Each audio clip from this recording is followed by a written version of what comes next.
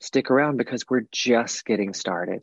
That's the mystical, magical, rhythmical, radical ride. It's going to take us on wild rides, and we're going to think, this is it, and can't go on. And then the ride's going to say, hey, why don't you stay in your seat, because we're going to go for another lap.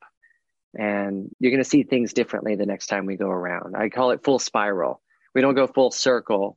We're going to go around again, but you're going to have a different perspective the second time you go for the next lap. We're not finished yet. All of that craziness you've just been through is for a good reason. And I'm excited to find out what that is. Hey guys, it's Kathy Heller. This show is meant to be a guide for you. We're going to talk not only about how we can start to become aware of what are the subconscious things that are holding us back and how we can instead choose thoughts that are actually going to propel us forward. But in addition to changing the landscape internally, we are going to talk about the strategies that actually will help you to build a profitable business, getting paid to be you. Because when you have a business where you do what you love, you never really have to have that sense of work, because it's a pleasure, because it's joy. And really, I want you to have the most abundant life. I want you to have the kind of life that you love waking up to every day, that you don't feel like you need a vacation from. So together on the show, every single episode, I want to be your friend. I want to be your mentor. I want to show you what is it that I think has really been insightful, been helpful? What are the tools and strategies? What are the mindset shifts that have helped me?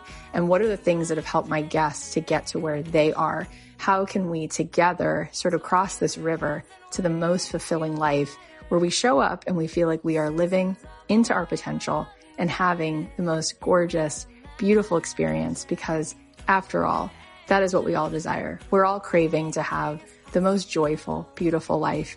And I really believe that we can design that, and that we can experience a life that we just absolutely love. And not only will we enjoy it, but it will be a possibility for other people. It will show other people what's there for them. And then maybe together, each one of us, by being the happiest versions of ourselves and being the most fulfilled versions of ourselves, we will help other people to reach for that higher branch and to find that in their own life. Hey guys, it's Kathy Heller. Welcome back to the podcast. I'm so thrilled because Jason Mraz is back here today.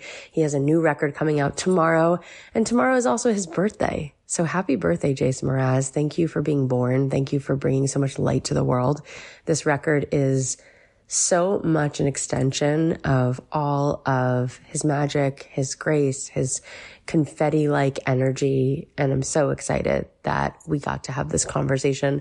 Before we dive in, I want to tell you one quick thing. And also, yes, I have a cold. So if you hear my voice and you're like, why does Kathy sound like Kathleen Turner right now? That is why. But I feel great in terms of my emotional health and my spiritual health. I just definitely have a cold. In any case, I want to tell you some exciting news, which is that we created a meditation membership. That's right. So many of you have said, I want your meditations. I'd love to meditate with you on an ongoing basis. So we created a membership that's just $10 a month, which will give you 4 new meditations a month, plus some perks just for our members. And this way you can have me there with you as a guide into infinite possibility. If you want to check that out, you can go to kathyheller.com/membership. We are so excited that we just put it out yesterday on my Instagram, and already so many people have scooped it up and have told me that these meditations are seriously changing their life, which is amazing. And I have to thank my team, because I used to teach meditation 10 years ago, and that was always something that I was out there with. And then I wasn't really making it a big part of the podcast, even though it was a big part of my personal life. And my integrator, Colleen, said, why don't you start leading meditations for the audience and in your programs? And I'm so glad that she encouraged me, because I really do love sharing these guided meditations, and I hope you will enjoy them. So you can go to kathyheller.com/membership. It is $10 a month for you to get your hands on this, and you can cancel that membership at any time. So today, we have such a treat. As I said before, the extraordinary Jason Mraz is back. He is here today to talk about his new record, which comes out tomorrow, which is called Mystical, Magical, Rhythmical, Radical Ride. This album is literally a roller coaster through the joy and fun and optimism of the unpredictable journey of life. You probably know Jason because he's a multi-Grammy award-winning singer-songwriter, and he's a philanthropist. You probably know his hit songs like I'm Yours, Lucky, I Won't Give Up, and his amazing albums like Waiting for My Rocket to Come, We Sing, We Dance, We Steal Things, Look for the Good. And now he's got this new record. We're going to talk today about his journey and what is behind these beautiful songs and how we can be a student in this game of life and how he's going to open up about the things that drove him to the themes that you hear in this music. Jason is one of the most gifted, delightful, and sweet souls. It was such an honor to have him back on the show. And he was so generous. He actually invited me to a private showcase in LA a few weeks ago, and I got to be with him in person. It was such a gift. If you're not already a fan, I know that you're going to love this. So without further ado, please welcome the phenomenal Jason Mraz. Jason Mraz, I'm so happy that you are here because you're like a love bomb. I feel like that's what you do. You just like put love in the world at like maximum capacity. Wow. That is quite a compliment. Thank you very much. Thanks for doing that and being that more to the point. You are so prolific. You have created another record that is coming out so soon. And it's really so fabulous. I've gotten to hear a little bit of it and I love the name of it. I feel like it's so aligned with you. Let's talk about it and why these songs came out now. Okay.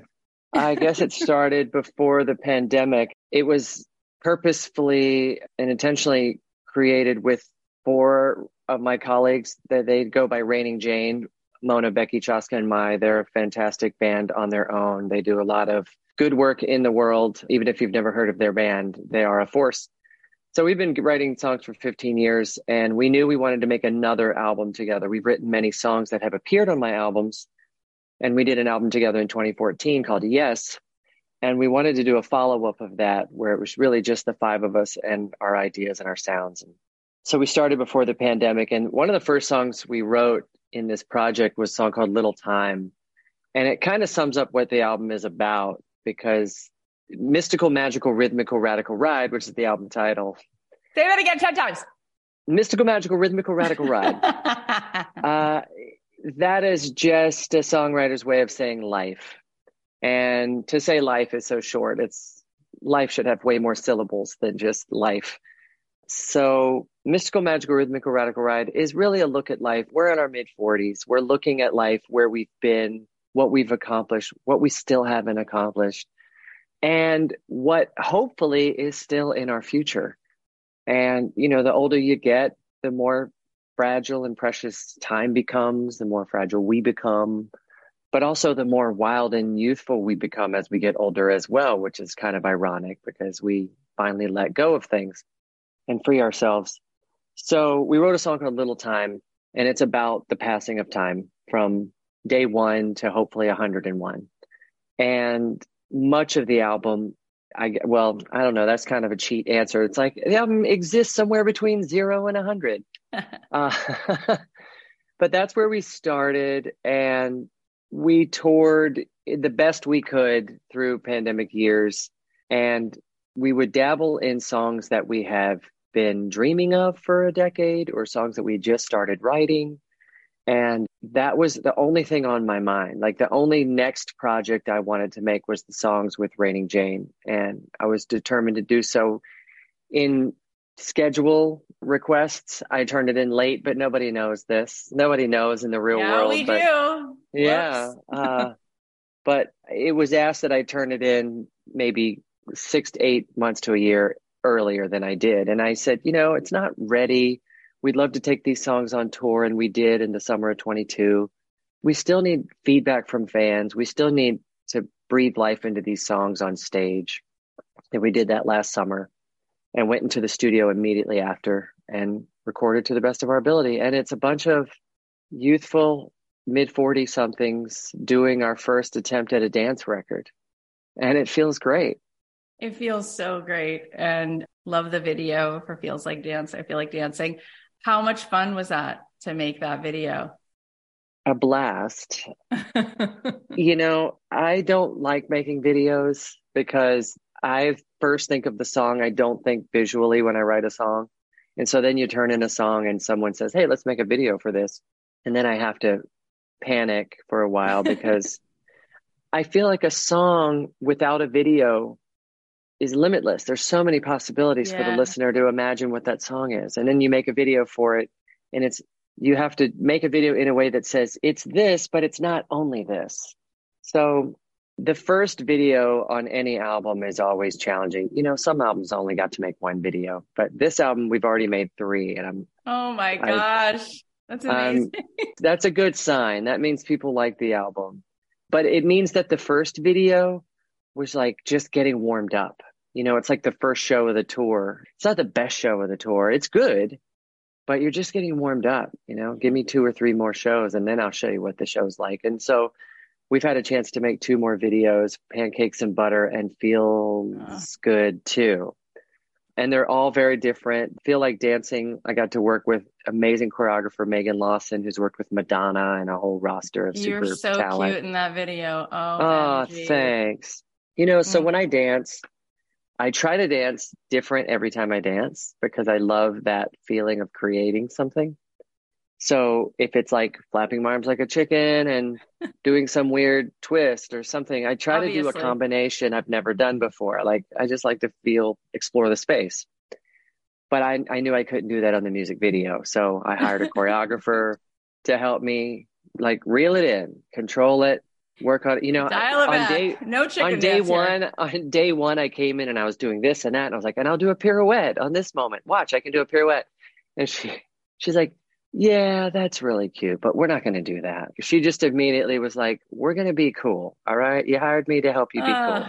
So good. It's so good. Yeah, it was fun. I'm not surprised at all that people are loving this record. First of all, you're an amazing songwriter. You know that. But I feel like so many people, what they do well with songwriting is they talk about pain, and we all relate to that. And you've done songs like that, and they're all amazing. And people talk about breakups, falling in love, getting out of love. You've done that. Those songs are also amazing. But I feel like something that's very singular to you is your unrelenting optimism and your belief in people and your goodness. And this record really captures that. Thanks. Well, I try really hard at what I do. I'll say thank you. Those were all very flattering compliments to songwriting and ways of being. I'm just a mirror, as we all are. It's all a hologram. Wow. It's all a hologram. Yeah. But I don't think you try very hard to be. I think there's something about you. I think your legacy, when you get to 120 years old, will be your residence. I think that no matter how much stuff you have, you're the same. You have a big pile of stuff or no stuff. I think that you just love to love people and you love to seek the good. And it's the reason you're you. It's the reason people kind of move toward you like a magnet. It's the reason you'll probably always have this, whatever this is, if you want this, right? And this record, I was like, yes, especially now when the darkness is darker, but the lightness is lighter. And you're like, hey, I'm just a pointer. Look over here. Look over here. You see that? There's that. You don't have to look at the gum on your shoe because you could look at that. That's the moonlight. So I want to talk to you about that. Where does that practice, that going back to what's right and true, that North Star, is it a spiritual practice? Is it a meditation practice? Is it a poem your mother read you every night as you went to sleep when you were a child? Like, what's the Jason Mraz philosophy that anchors you into this life thing? Well, I don't think I have one specific philosophy, because as I grow and unfold and feel different and new year after year, then I like to explore and find new philosophies that light me up, that feed my songwriting, that feed my, dare I say, teaching through songwriting or sharing through songwriting, That's definitely it. Yeah. And I could say, food I eat and yoga and or movement, mindfulness. I could say that around kind of what I do, but I think really what it is for me is ever since I was a little kid, I have felt gifted, right? And I can experience that through singing and entertaining. And I felt that ever since I was a little kid. So I was like, wait a minute, I've got people's attention and I know how to do this magic trick. I could get it out of my elementary school teachers. I could get it out of staff at school, obviously family, friends in the community. It continued into college and I could entertain all my dorm and suite mates. They'd come in and I'd make up songs for them. And there was this really interesting, Bruce Springsteen calls it a magic trick. And I have a magic trick that I can do. And so captivating people's time and attention was like a really powerful, powerful tool or powerful gift. And so somewhere on the journey, at first, maybe when I'm 18 to early 20s, it's like, look at me, check out what I can do. But that got really tired pretty fast. And as I started to discover affirmations and positive language and started to weave that into songs, then my magic trick became even more potent. And not just for those who were leaning in and listening, but for me, for the energy that I was broadcasting all around me. And so at the top of this podcast, when you say, I love to love and love people, it's because I want to love whatever environment that I'm in. And if people come into that environment, you're going to get it. Because I think as the opposite, what comes along with my gift, this ability to like wow and entertain and hopefully make you laugh or heal something or presence something. What also comes with it is like enormous sensitivity that if people come into my field, my environment, and they're off and there's a darkness there, I feel it. And in a way, I kind of suffer too. Yeah. And so then I ramp up. It almost is cause to ramp up my magic to help them look at that moonlight, So I honestly don't know where it comes from. I think because I've been able to turn breath into a long note, into sing song, like a mimic even sometimes. When I was a little kid, I was just mimicking things I heard on the radio. Yeah. And as an adult, it's really no different. I mimic things that move me, mimic things I see. And so I'm, like you said, just a mirror in this big hologram. And so when I go do a show, I want people to feel like this is your show. This isn't my show. This is your show. And the optimism is, again, because of that sensitivity. Even if I'm alone, there's plenty of things in the world for me to feel some form of suffering about. I mean, it's everywhere now and more heightened than ever. And so first, honestly, I do start with songs for myself. I start usually alone in a room or with my colleagues, and we're writing songs for the love of the sound and the love of like each other. And we have to have a real connection to the lyric. And even we have to have like a bona fide transformation in the process of writing the song. Like we have to feel the song, have its awakening and go, oh my gosh, this is it. And then we can embody the song and carry it to its ending. So that has to happen no matter what, if I'm alone or with others. And the optimism in my music comes from that song being silent when it starts, the page being blank, wow. The world being so full of muck. And how are we going to produce a lotus flower in that muck? How are we going to grow a beautiful garden of words on this landscape, this blank landscape in front of us? And it's a scary process to start with nothing and to eventually arrive at something. And so there's real alchemy, there's real optimism in songwriting in general. And so that's where it really starts. And so when I think of all the muck in the world or anything I'm being sensitive about, I always try to write about whatever's going on, whatever the thing I'm feeling the most. And then knowing that first I know that no one may never hear this song. So I write every song as if like no one's probably ever going to hear this. I have to get very, very lucky. The song has to be really wow before it makes it to the stage or even an album. But I write for, counteracting all the muck in the world. It's like, okay, there's a whole lot of negativity being spewed on television by one person. I need to be the other person in the world who's spewing the opposite. Yeah. There's a reason we're given our gifts, and it might be so that we can just level out that energy that someone else is suffering from.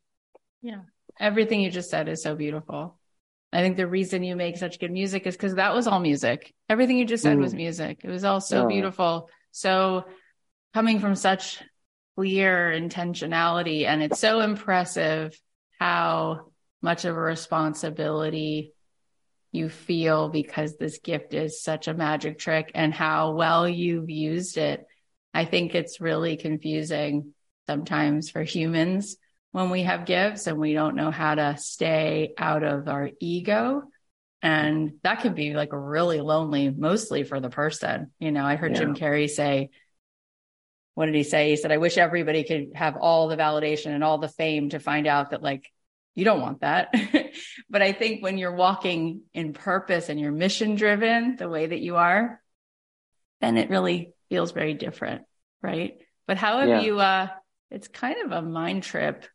How have you stayed true to that, even though there's this like giant illusion of things like being at the circus and you're an 8-year-old boy and it's like, come this way, you know, and you're just like, yeah, that looks really colorful, but I can tell it's empty calories. Like there's nothing in that. Like harder and harder when you're given as many of those kind of opportunities to be with those kinds of people and hang in those kind of environments and have more stuff.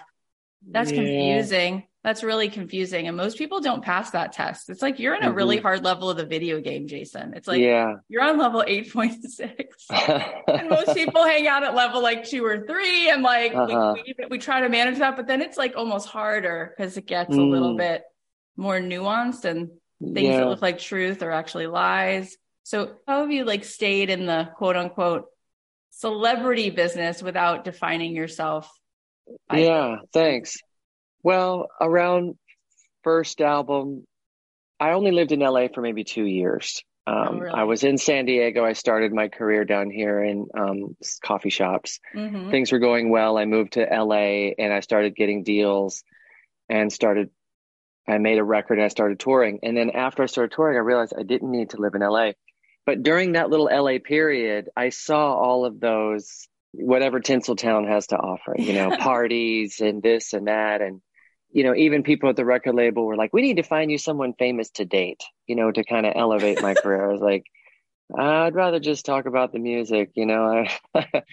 So early in my career, I started to experience that. And one thing I noticed pretty quickly is that all of that is just, it draws me further away from my gift. It's just more stuff to do, more stuff that's going to take me even longer to get back to my little notebook and my little guitar or my moment to practice my gift or check in with my gift. Because if I don't check in with my gift, it's been a long time since I've not checked in with my gift, but it's a scary feeling. I've learned through the years also that things come in waves and I don't make myself wrong when I'm not writing something monumental. But to answer your question, I tried those things that feed my ego and they didn't feed my gift. Wow. Yeah. So I even have, like where I live now, I have a little ranch and this morning I had to water a whole bunch of trees. And there was a few moments where I was like, okay, kid, like this is too many trees, like one more tree and you won't have time to practice today, you know, or you won't make it to your podcast. It's like, I even have to make sure that I don't give myself too many extra hobbies or too many extra chores. I mean, let alone, you know, the invitations from Hollywood and all that. Wow. But that stuff doesn't really light me up. That is so clarifying and so beautiful. Talk about having a sanctuary within, right? With such an honoring of this, whatever this is that you were endowed whatever with. This is. Yeah. And so no gift lounge can give me anything better than what I've already been given in this life. And I experienced that at a young age. Once I started playing regularly at the coffee shop and I knew every Thursday night people were coming and I'm in, that was it. I had hit the level of success that I wanted to achieve, which was I don't want to have a regular job. I just want to play music.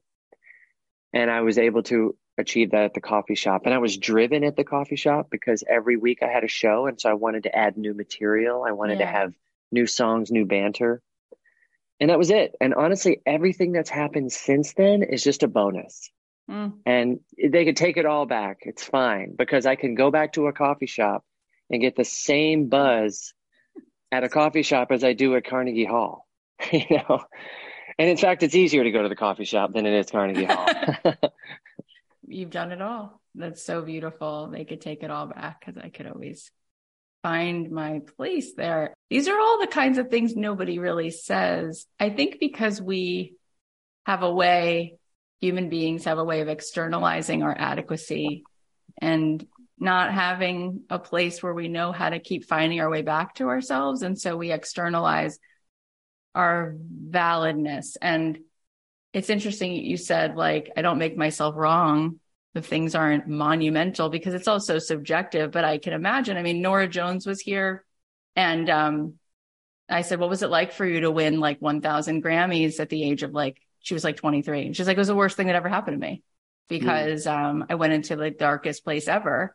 So I couldn't replicate it. And then people were writing about that. And it was horrible. Like the worst thing that you could ever imagine feeling is what I felt until I finally let that go. But I can only imagine what that feels like. And I can't actually say that I relate, right? But you know what that's like. And so for the people who are listening, how do you navigate that when people expect this huge outcome? And yet we know the only way to enjoy anything is to be unattached. And the only way to ever have a hope of doing something good is to not be about the outcome, right? Is to just be purely there.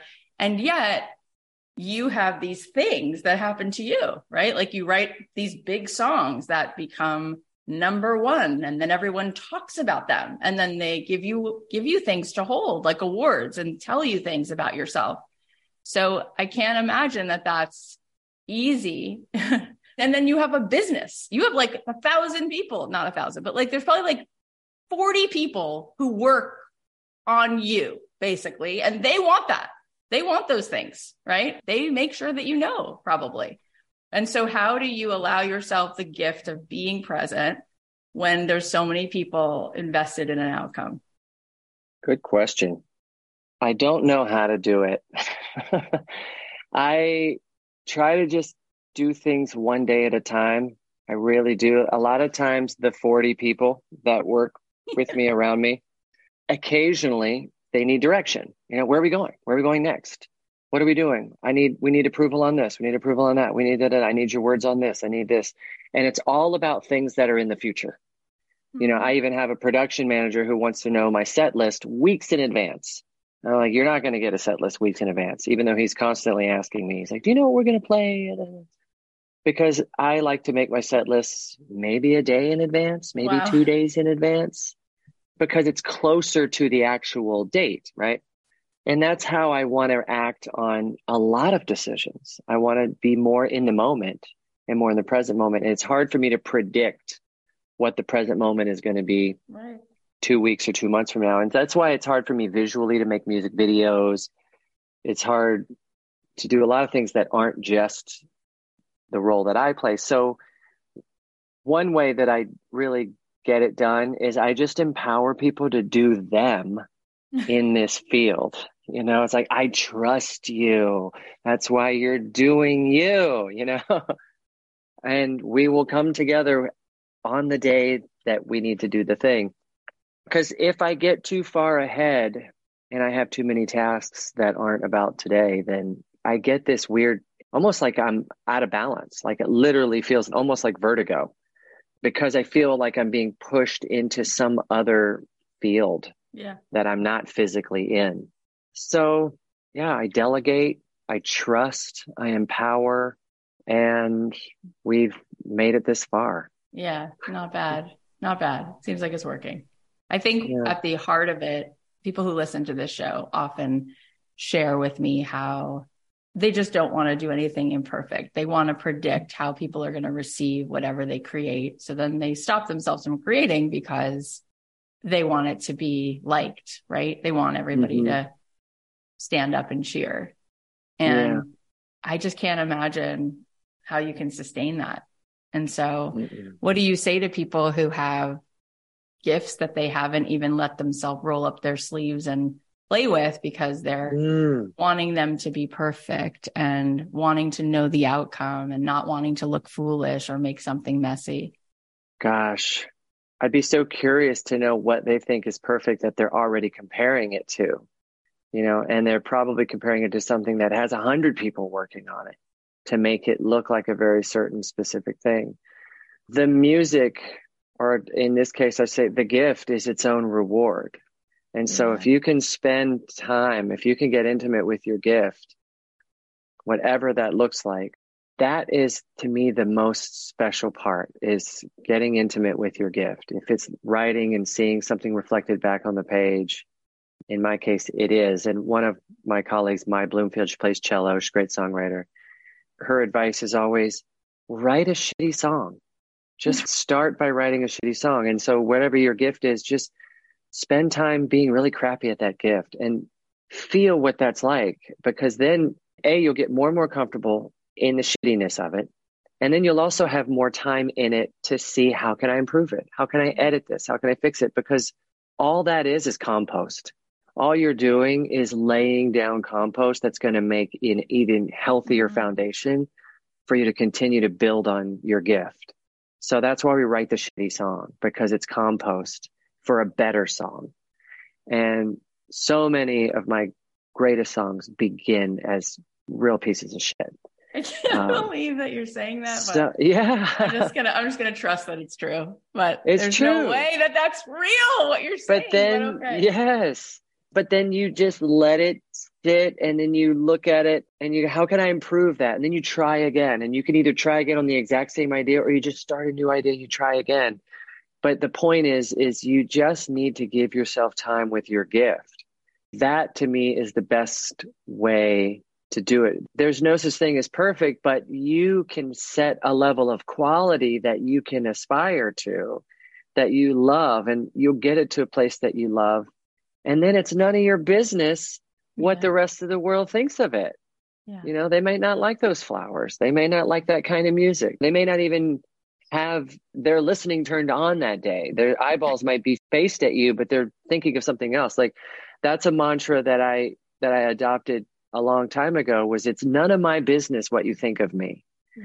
And so I'm able to then fall in love with the song. And I know I love the song. I know that I worked really hard, and we in my band, we love this song. And if we love it and our joy is going to be on stage, we've done it long enough to know that people will experience our joy through it, but we've only done that through spending enough time with our gift to know when it's great, not that it's perfect, because I listen to the album and it's filled with mistakes. It's filled with things that I could improve on, but I get to improve on it every night.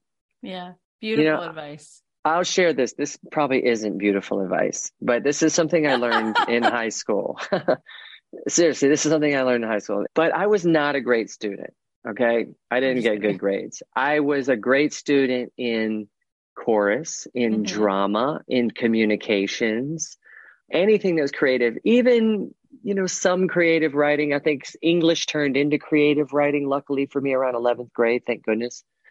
But English before that was not great. Government, I was terrible. History, terrible. Civics, terrible. Geography, terrible. I had to take geography over again in my senior year because I failed it in 9th grade. And all that is looking at maps.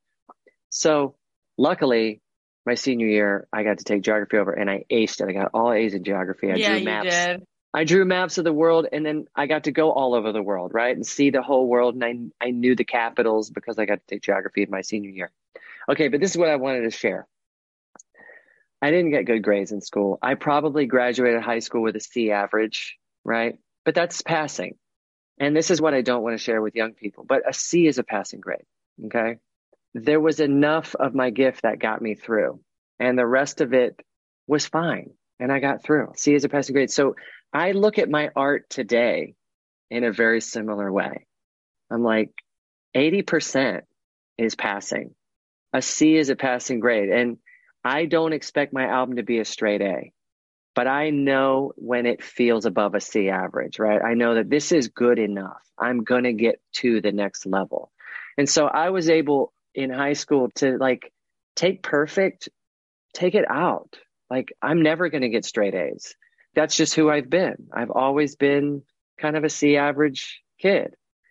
And that for some reason has given me permission to just go for it because I know I can get by even if I make a bunch of mistakes. I know I'll still be okay. So it's kind of stupid wisdom, but it's so good. It's so good. I also had a C average and barely graduated from high school. And I often say to people, be a C student. That's something that you do? Yeah, That's I kind of great, say that. gosh. Yes. I thought it was some secret. But when you were sharing the things that you weren't good at, I was laughing to myself because you hang out so much in this like quantum infinite sweetness that I'm like, there's no there. Like, I don't see you being good at those things like government because it's all resistance. Like there's all static. Like it's all static to you. You're like, I don't know. It doesn't make any sense, but love makes sense, right? Yeah. Creativity makes sense to me. And it makes so much sense to me that you wouldn't be good at those things because there's no light, there's no music on.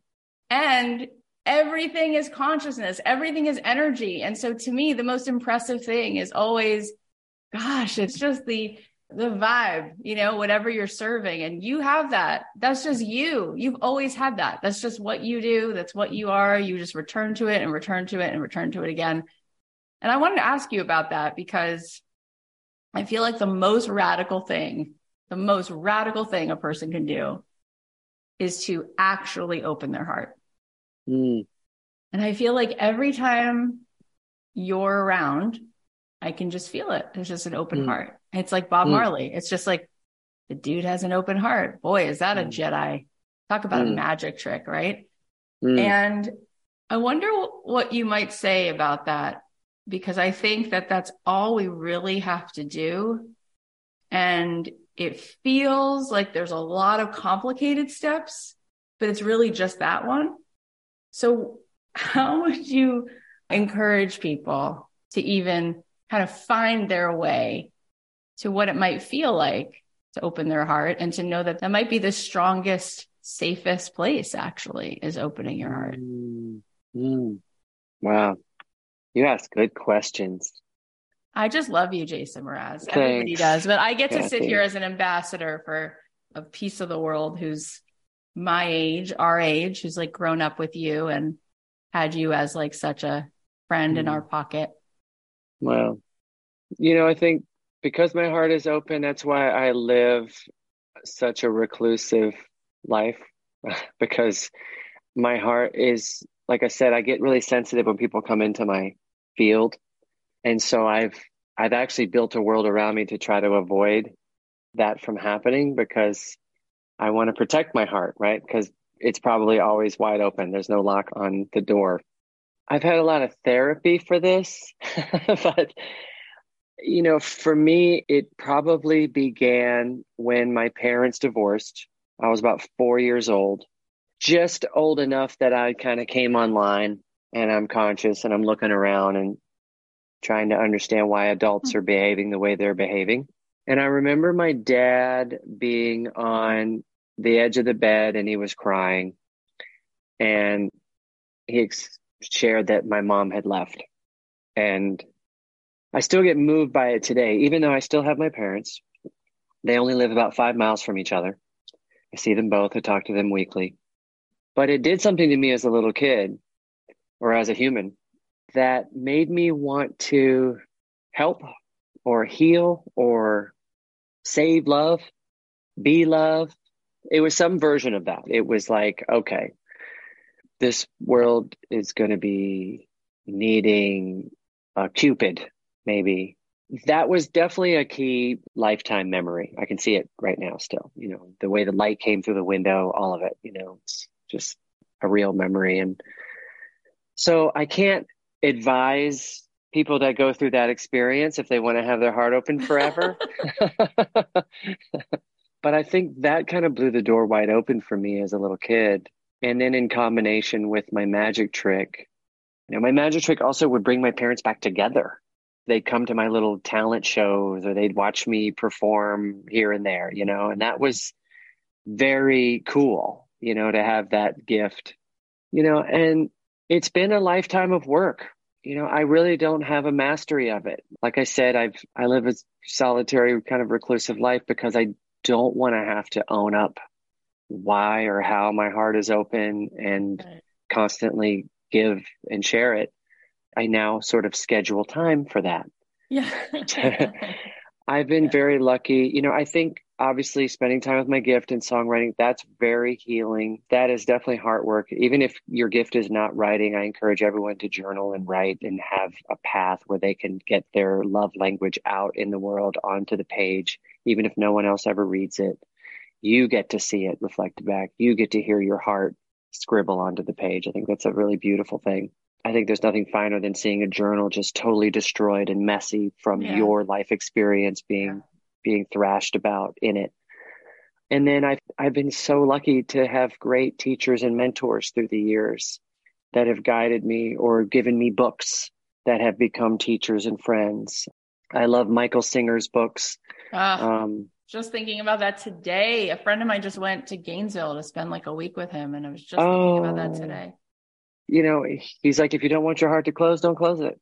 Yeah. It's like that easy, and then you can start to become aware of when it does shut down. The more you spend time practicing sort of feeling it. And so his books, Surrender Experiment and So same Untethered Soul, just way up there. And the list goes on and on. I also had a great manager who would take me on retreats, for yoga retreats and mindfulness, things like Landmark Forum and EST, and teachers from those programs. We would go on workshops and just learn about life and maybe the way to learn why we might be acting the way we're acting and learn better ways to communicate. And it's just fascinating. So I got really lucky. Honestly, I got lucky that my parents divorced at 4. I got lucky that I had a gift. I got lucky that I met the manager that I did and met friends and mentors along the way. But all of it is still work. It's still unfolding. I'm not final. I'm still a C student, and I don't know what my next thing is. I don't know what the next song is that I'm going to write. And that's exciting to me. That's where the optimism comes from too. Yeah. It's like, I don't know the future, but I can just lean into it with my heart open. It's scary, but the more you practice it, the more Hanuman you can become and just really show the world that you've got it. You've got what it takes.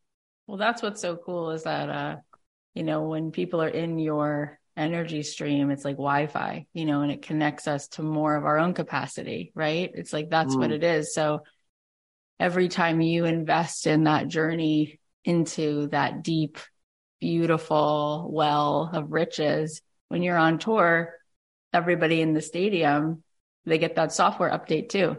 That's what's really cool about that. Speaking of this album, I saw it written, you said that because it's like the 8th studio album, this is like the infinity sign to you, which kind of also makes sense because of 8 is infinity and mystical, magical. How does that land for you that it does happen to be the 8th one? And why are you sort of even noticing that? What is it about this record that makes you feel like infinity? Well, it really started with the 8. I knew it was the 8th album going in, and I love any prompt that I can get to help me get started, or to any Pinterest page I can build that keeps me coming back to what this project might be, or any guide, talisman. So there was the 8. I've always known that it's also the infinity symbol. And so with that, the most obvious and sort of physical result of that is we really tried to make the album feel like it could just go on and on and on. And it's a reminder that we're not final and that we never will be in this life and beyond, inside of the 40 minutes that this album is and beyond.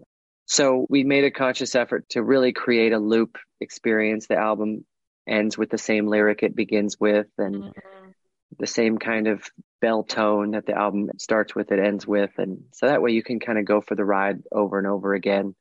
I love that. One of the things that I feel like relates so much to this audience, the song Getting Started, which is on the record, I feel like people think on some level when they're in their 40s, like there's no more getting started, like that's over. And then I feel like I was taking a hike today and I'm making a decision about some things. And I realized, oh my gosh, the reason it's hard for me to make this decision is because my avatar has completely changed itself and I'm getting started on a totally new vision. So I can't make a decision from the old me because I'm actually a completely new, it's brand new now. Like it's a whole new getting started. And I just wanted you to talk about that a little bit in that song and what that means to you. Cause I feel like at this point in life, it's like, no, dust off the shoes. Like there's a lot to get started with. And I feel like people think that that's kind of passed them by. So tell us about that song and how that might give us a little bit of momentum. I love that.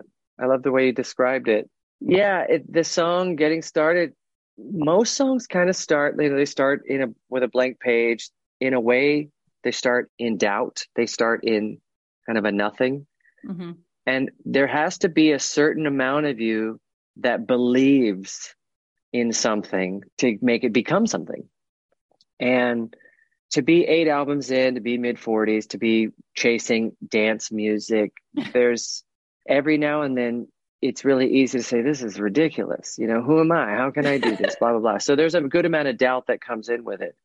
So the work in writing this song was overcoming those doubts and understanding like there's still so much that I've yet to experience that I know I can because I've done this before. I've done it again and again and again. I know I can do it again, and I know I can do it anew. It was mostly for me the age thing. You know, I'll tell you this, and it's something I don't usually talk about, but my marriage didn't survive from the dream that it once was. And that was probably tied up in going all the way back to my parents' divorce. You know, I spent my whole life chasing what my parents didn't have. You know, I'm going to have it. You watch me. I'm going to get it. And so I went about that with maybe misguided intentions or something. So when I got into the marriage, it was like, it felt like a trophy, but it didn't feel like it was fully realized, the partnership. Yeah.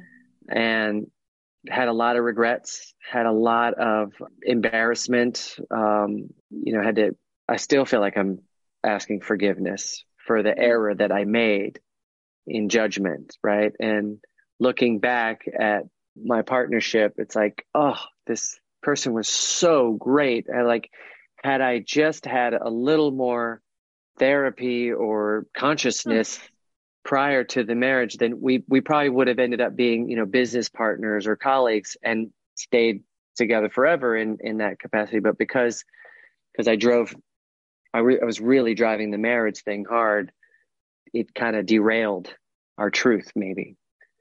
So that's a big secret behind this record is being okay with that, you know, being on the other side of a divorce and starting over.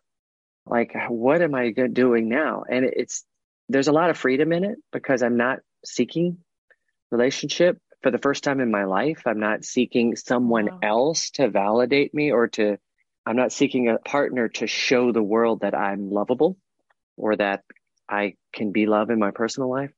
It was scary at first. I can't even imagine. Ooh. But I feel really fulfilled and I still feel whole and complete, which I love. So getting started, that's the real answer to that song is I'm starting over in a way, or maybe I'm not starting over. Maybe I'm just starting for the first time. You know, maybe I'm not redoing anything. I'm taking off. And in that, I get to discover so many things about myself that have always been hidden from my view. Wow. You know, I grew up in a community that wasn't very open to the LGBTQ community. And so therefore I hid any type of attraction. I hid any type of bi-curiousness. I just hid all that, suppressed it, you know, and that wouldn't be revealed until much later in my life. And that's part of getting started. And it's like, where am I going next? Who am I? You know, what capacity do I really have to love? I mean, so if I look at my career that's all love based, a lot of it is really trying to find answers for myself. It's like, who am I in love? And some of it might be overcompensating for love that's still lacking in my life, but some of it is just trying to hopefully fill in the blanks. But I'm okay with it where it's at now, and I'm just getting started. So I feel brand new. We're so blessed that you shared everything you've shared in this last hour. But that feels incredibly sacred and important. And I feel like one thing I've learned from my own seeking, my own therapy, my own meditation practice is that the only thing that there's no room for is shame. That's the only thing. Because if we're all really integrated and honest, my mindfulness teacher says you should have tea with yourself every morning and invite all the pieces of you, the parts that are brave and the parts that self-sabotage and the parts that are beautiful and the parts that are such liars. They just lie. They just want to please. Ugh. And then what happens is you feel integrated all of a sudden. And then what happens is you're home inside your skin. And then what happens is everyone wants to be around you because no one has to be exhausted anymore by pretending, because they have shame that keeps them from just owning that we are all of these things. We are all these things. And really, we're the great witness of all those things. All those things are just the parts of us that had to survive, and the parts of us that are doing well, and the parts of us that thought that was the only way to do well. And we all have those pieces. And so by you saying that out loud, you're just freeing every soul that just never knew they could come sit beside themselves and just be a witness, like a loving witness. Like, we're all in this thing. Nobody isn't. That's all a lie. So I'm so impressed, and I'm happy for you, and I'm excited for all of us, because you are a great teacher and you take us all on the ride. And there's so many people who need to hear that, no matter what it is that they've been up against, because we're all having the same battle, which is different ways that it shows itself. And so thank you so much for sharing that, and for having the courage to like finally catch up with yourself and go, oh, here's the real deal. All right. All right. And that must have been so hard on your nervous system to actually sit down and take a look, because boy, do we want to run away from all the ways that we have been running. So that's really amazing. That's probably the most impressive thing you've ever done. Like that. Wow. Thanks. That might be your greatest hit so far. Yeah, maybe. Well, it definitely feels like it's setting me up for a new kind of success that I haven't experienced yet, which is exciting. It kind of goes back to the song again. That's what getting started kind of feels like. And the album ends with kind of the same answer. The album ends with a song called If You Think You've Seen It All. And it's a little bit about quitting. And I always have that comes up for me almost annually. I can expect to have my big I quit kind of emotional week. I had a big one in 2011, and I wrote, I won't give up from that. And that really was my anthem of like, you're not quitting. In fact, there's a lot of beauty yet to be experienced. And so If You Think You've Seen It All is another version of that. It's feeling that shame and all of those potential failures and wanting to run and hide and just give it all up. And then this song appears that says, look, if you think you've seen it all, stick around. Stick around. There's a lot we've lost, but so much more that's to be found, and so on. I'll let the lyrics do the rest of the talking, and then it ends with stick around because we're just getting started. And that's the mystical, magical, rhythmical, radical ride. It's going to take us on wild rides, and we're going to think, this is it, and can't go on. And then the ride's going to say, hey, why don't you stay in your seat? Because we're going to go for another lap. And you're going to see things differently the next time we go around. I call it full spiral. We don't go full circle. We're going to go around again, but you're going to have a different perspective the second time you go for the next lap. It's like watching a movie twice. And so that too is kind of what the album and the infinity thing is about. It's like, hang on, we're not finished yet. All of that craziness you've just been through is for a good reason. And I'm excited to find out what that is. Oh my God. We need the church, the synagogue, the mosque of Jason Mraz. This is like such beautiful, good wisdom. It's interesting because early on I was like, what's your philosophy? And you're like, I don't know.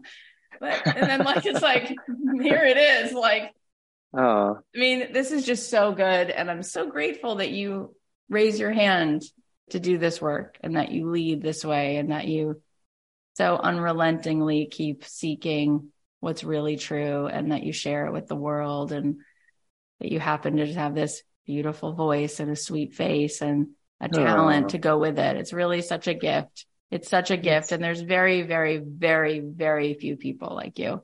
And we need you so much. Tell us when. I think the record comes out June 23rd. Is that right?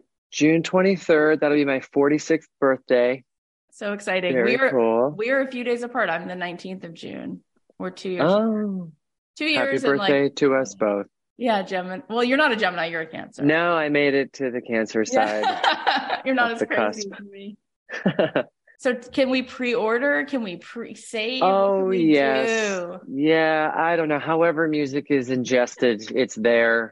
I'm a big fan of vinyl and CD. Those are pre-order, pre-save. You can get all those on my website, jasonmraz.com. But if you listen to digital music, we already have a bunch of tracks out that have, been coming out just to preview the record and gives you a little taste of what the rest of it's like. We released mostly the up-tempo songs. So when the album comes out, you're going to start to feel more of the, slower emotional songs and a little more of the cosmic stuff, which is exciting. That's yet to be discovered. So it comes out June 23rd. Songs by Jason Mraz and Raining Jane. We're thrilled, honored that we get to do this. And we'll be on tour all summer long from mid-July through mid-August. I shouldn't say all summer long, but we'll be making a lap around the U.S. So check us out if you want to come to a concert or not. We might do a live stream or something in the fall. You can tune in virtually. Yeah, not or not. You guys should get yourself there because I feel like being with you is a little bit like time travel and you just wind up at a different place when you leave the concert. So you guys have to go. I'm so sensitive to concerts. Like I go to concerts and I go through the experience of parking. And the parking is hard. Yeah. And standing in line and having your bag checked and paying a lot for a beverage or whatever and sitting next to loud people. Like it's a thing. So come if you want to, if you can. But I get really sensitive to that. So I want the show to be extra great. And it already is. So everyone feels great about parking. Okay. Fair. Jason, I'm going to put all the links. Obviously, we're going to make sure that everybody knows. I'm sure everybody has laughed and cried, and I think they may have just opened their heart. So, wow. Thank you so much. I'm so glad that I get to hang with you. What a lucky, lucky thing. How lucky. Yeah, I feel the same. You are a guru. You are a dispeller of darkness for so many. Thank you for doing this. You have such a gift in the way you listen and give back. I love it. I needed this today. I love you. I don't even know what to say. I think people who touch you are like little handprints on your heart. You take them with you. So I think you've done that for me. I think you do that for so many people because your vulnerability is it's so loud. It's so there. It's just like, it opens us all up. And so that means so much to me, but stay in touch. I'm just always here for you. Thank you. Thanks so much for coming on today. Love it. Oh my gosh, talking to him is always the best. Here are the takeaways. Number 1, there's a reason that we're given our gifts. It's to level out that energy that someone else is suffering from, to counteract all the muck in the world. Number 2, your gift is its own reward. Give yourself time with your gift. You'll get it to a place that you love. It's none of your business what the rest of the world thinks of it. Number 3, take perfection out. Don't expect straight A's. C is a passing grade. C is good enough because you're going to get the next level. Number 4, the most radical thing a person can do is actually open their heart. Number 5, you don't know the future, but just lean into it with your heart. The more you practice, the more you can really show the world that you've got what it takes. Number 6, you're not going to quit because there's so much beauty left to be experienced. Even when there's a lot we've lost, there's so much more that's to be found. Number 7, we're not finished yet. We're not final, and we never will be in this life and beyond. Stick around because we're just getting started. We're taking off. And number 8, The mystical, magical, rhythmical ride will take us on wild rides. When you think this is it, stay in your seat because you're going for another trip and you'll see things differently the next time around. You're going full spiral and all of that craziness you've just been through is for a good reason. Guys, thank you so much for listening. Thank you for being here. I know that you have so much going on. It means so much to me that you come here, that you listen to this show. I hope that this has served you. I hope it touches your heart. We have so many good episodes coming up. So please make sure that you follow us on Spotify or you're on Apple Podcasts, wherever you're listening. And if you love the show, take a second and leave us a review and share it with someone. If you know somebody who would benefit from hearing this conversation, share the link. You can email them the link. You can text them the link, or you can post about this on your Instagram and tag Jason, and you can tag me as well. Also, if you want to check out my membership, it's only $10 a month. You can cancel at any time. You will get 4 unique meditations from me a month, plus some perks just for our members. You can check that out at kathyheller.com/membership. I love you so much. I'll leave you with a song. Have an amazing weekend.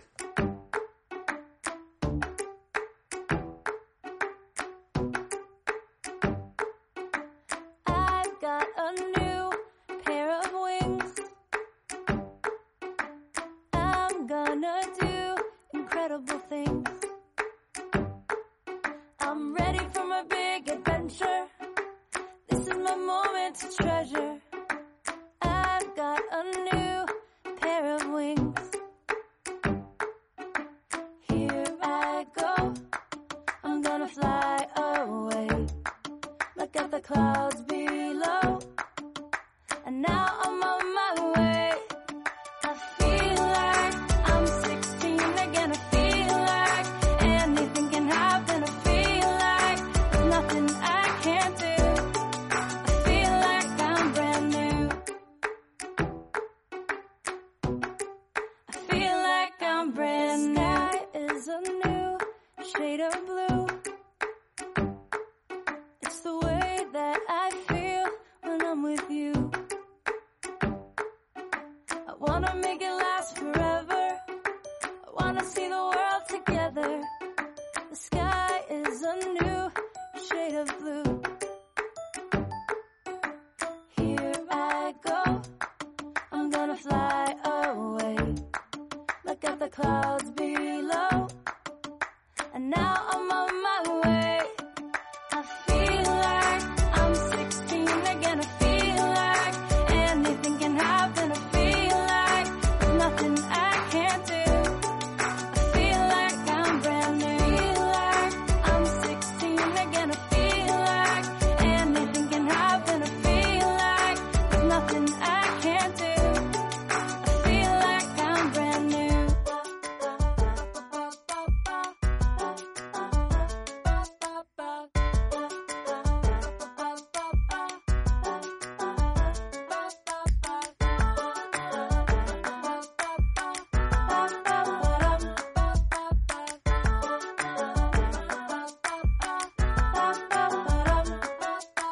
Here I go.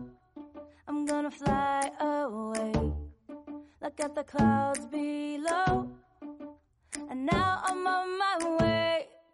I feel like I'm 16 again. I feel like anything can happen. I feel like there's nothing I can't do.